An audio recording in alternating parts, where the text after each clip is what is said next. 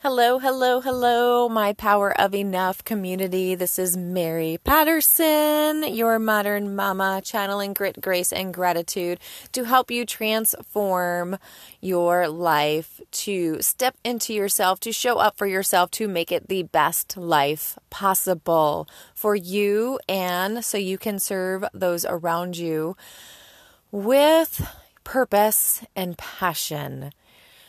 I am so sorry I missed you last week.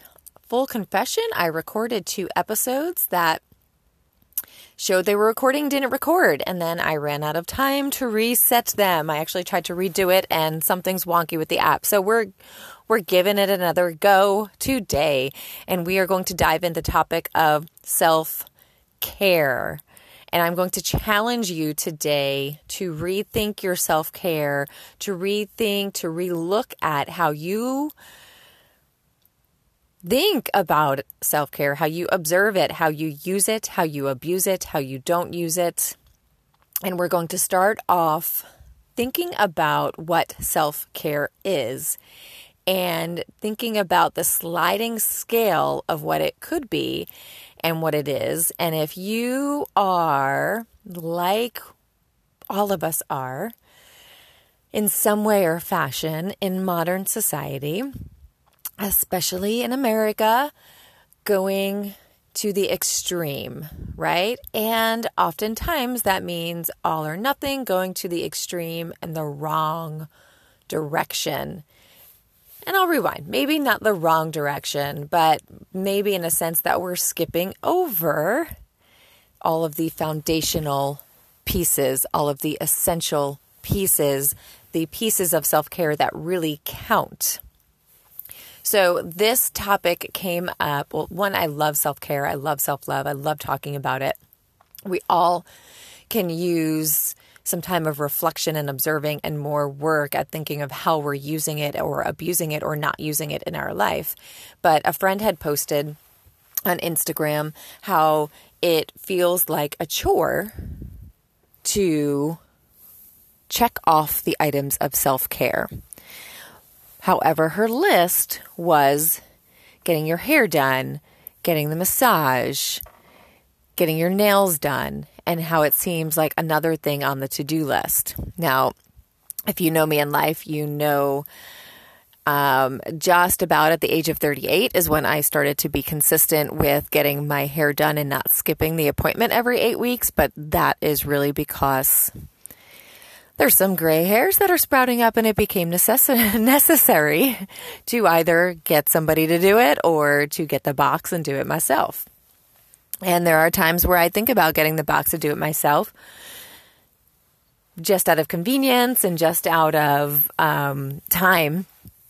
But I do take that item as a self-care item and incorporate it in. So I need full disclosure on that. So I'm not ruffling feathers and making any, I want you to, as always, right, when we turn on this podcast, when we walk into a fitness room, when we walk into any type of educational setting, is we need to put our ego aside and we need to just listen with an open mind, reflect and think about how we could use it in our life.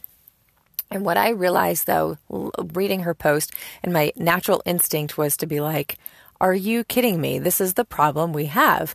And initially she was posting as a millennial. And don't worry if there's any millennials out there, I'm not going to get knocking on millennials versus Gen X versus baby boomers versus silent generation versus whatever the heck my children are, post-millennial.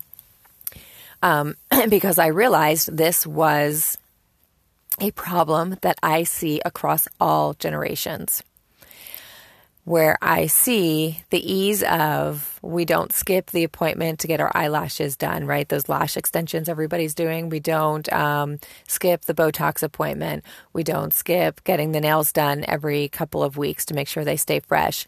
We don't skip getting the hair done. And we do start to complain about them. We have a housekeeper, right, to make things easier, and we complain about cleaning up before the housekeeper or the house cleaner comes. And we complain about these items. These are what I call, on the scale of self-care, the high-end, the luxury self-care items. And I'm speaking about this today because, and if you're somebody out there where you're like, I don't do any of those, or I do them, what's your point? Is we make sure we get those done and then we complain about them. And then we say we have to do it because it's self-care. Like we make this excuse for ourselves, but we skip over the essential self-care pieces, the ones that really build that foundation, make us who we are, and take care of our mind, body, spirit. And what are these? They look slightly different for everybody, but if we were to really simplify it, it is getting the right amount of sleep. It is preparing and planning food to nourish your body. It is planning movement and getting daily activity in every day. Those are essential staples that keep us healthy, mind, body, and spirit. And we skip over them. And we lead to self-sabotage. We self-sabotage those essential self-care items, but we go for the self-luxury items. And then we wonder why we're running and looping in this circle, around and around and around. So how do we fix this? Number one, you have to reflect on what you're doing and how you're doing it. You have to take a real hard, honest look at if you're skipping over those essential pieces of self-care. And then you have to, one, feel gratitude. Remind yourself every time you're going to do one of those self-luxury, the self-care luxury parts, that is a place to feel gratitude that you are able to do it. Because I know there's some of you out there that are like, gosh, I am counting on the day where I can do that. That is a place to feel grateful that you have the time that you can switch around, even if it causes a little more stress, that you have the money to switch around to get it done. You have to feel like just that gratitude. And then we need to, before we dive into getting gritty and thinking self-discipline about self-care, let's take that breath and provide a little grace for, maybe the stress or the complaining that we naturally do. It's okay. It's okay. Just as long as you learn to catch yourself, like, hold on, I am privileged and I should feel grateful and just feel a sense of peace and gratitude. Take those breaths for what I am able and capable of doing, or what I have been able or capable of doing. And then we're going to dive for that grit, guys. And we have to look at what is essential for self-care. What really keeps me moving? I hear over and over, like, wow, I feel amazing. I got a great night's sleep. Wow, that was great. I went to bed early. I got up. I got my workout in. And I had a great breakfast. I feel like Wonder Woman today. We have to remember those moments. So when we are tempted to self-sabotage by binging on Netflix, by feeling stressed out and that one glass of wine turns into the bottle of wine, hitting snooze again and again, that it makes us groggy and we don't want to wake up. We need to remember that in that moment, and we need to rise up for ourselves. Because when we rise up for ourselves, we are rising up for other people. So your call of action today is super, super, super simple. And then on our next episode, we are going to get very specific on what you need to get done. Today, you're going to take a hard look at what you do to self-sabotage those self-care pieces, those essential self-care pieces of your life. What are you doing? And then you need to look at, what do you know? What are the essential foundational self-care items for you that you know make you feel like a flippin' rock star? Okay, and then on our next episode, we're going to make it happen. We're going to make it happen. But first, you need to look at it. What makes you feel like a rock star? What is essential for you? I could share for me, I know it's going to bed during the weekday.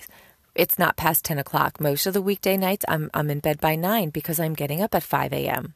For me, something I need to work on in the wintertime, it gets hard. In the summertime, it's easy, is not hitting snooze in the morning, because that 10 minutes that I hit snooze, it throws me off and I'm running a little behind, and I don't get those essential pieces of my morning routine in that make me feel amazing. For me, it is making sure I get some movement. I have fun with my movement. I don't follow a strict regimen of workouts, but I know I at least get a walk in or a strength training session or a combination of. For me, it is monthly going to church and sitting and practicing in my faith. For me, it is making sure that there is a food plan for the day, making sure that when I open my refrigerator, I have healthy choices so I don't have an excuse. I want you to think about what it is for you. That is your call to action. So you're going to feel gratitude for those self-care luxury items that you can implement in your day. You're going to provide yourself a little grace, and you're going to get gritty and start thinking about what is essential for your self-care and how will you begin to implement it in your day. I love you all. This is one of the most important episodes that we have done thus far, and I want you to really think hard and clear about it. Because next episode, we are going to put this into action, and we are going to step forward into self-love, into self-care, into your passion and purpose. I love you all. Have an amazing day. And as always, if you are loving Power of Enough, please take a screenshot of this episode, share it with those around you, share it on Instagram in your story, tag us, write a review, let us know what you think so we can share and give you more beautiful, gritty, Gracie, is that a word? Gracie, and gratitude episodes. Love you guys. Find your power of enough.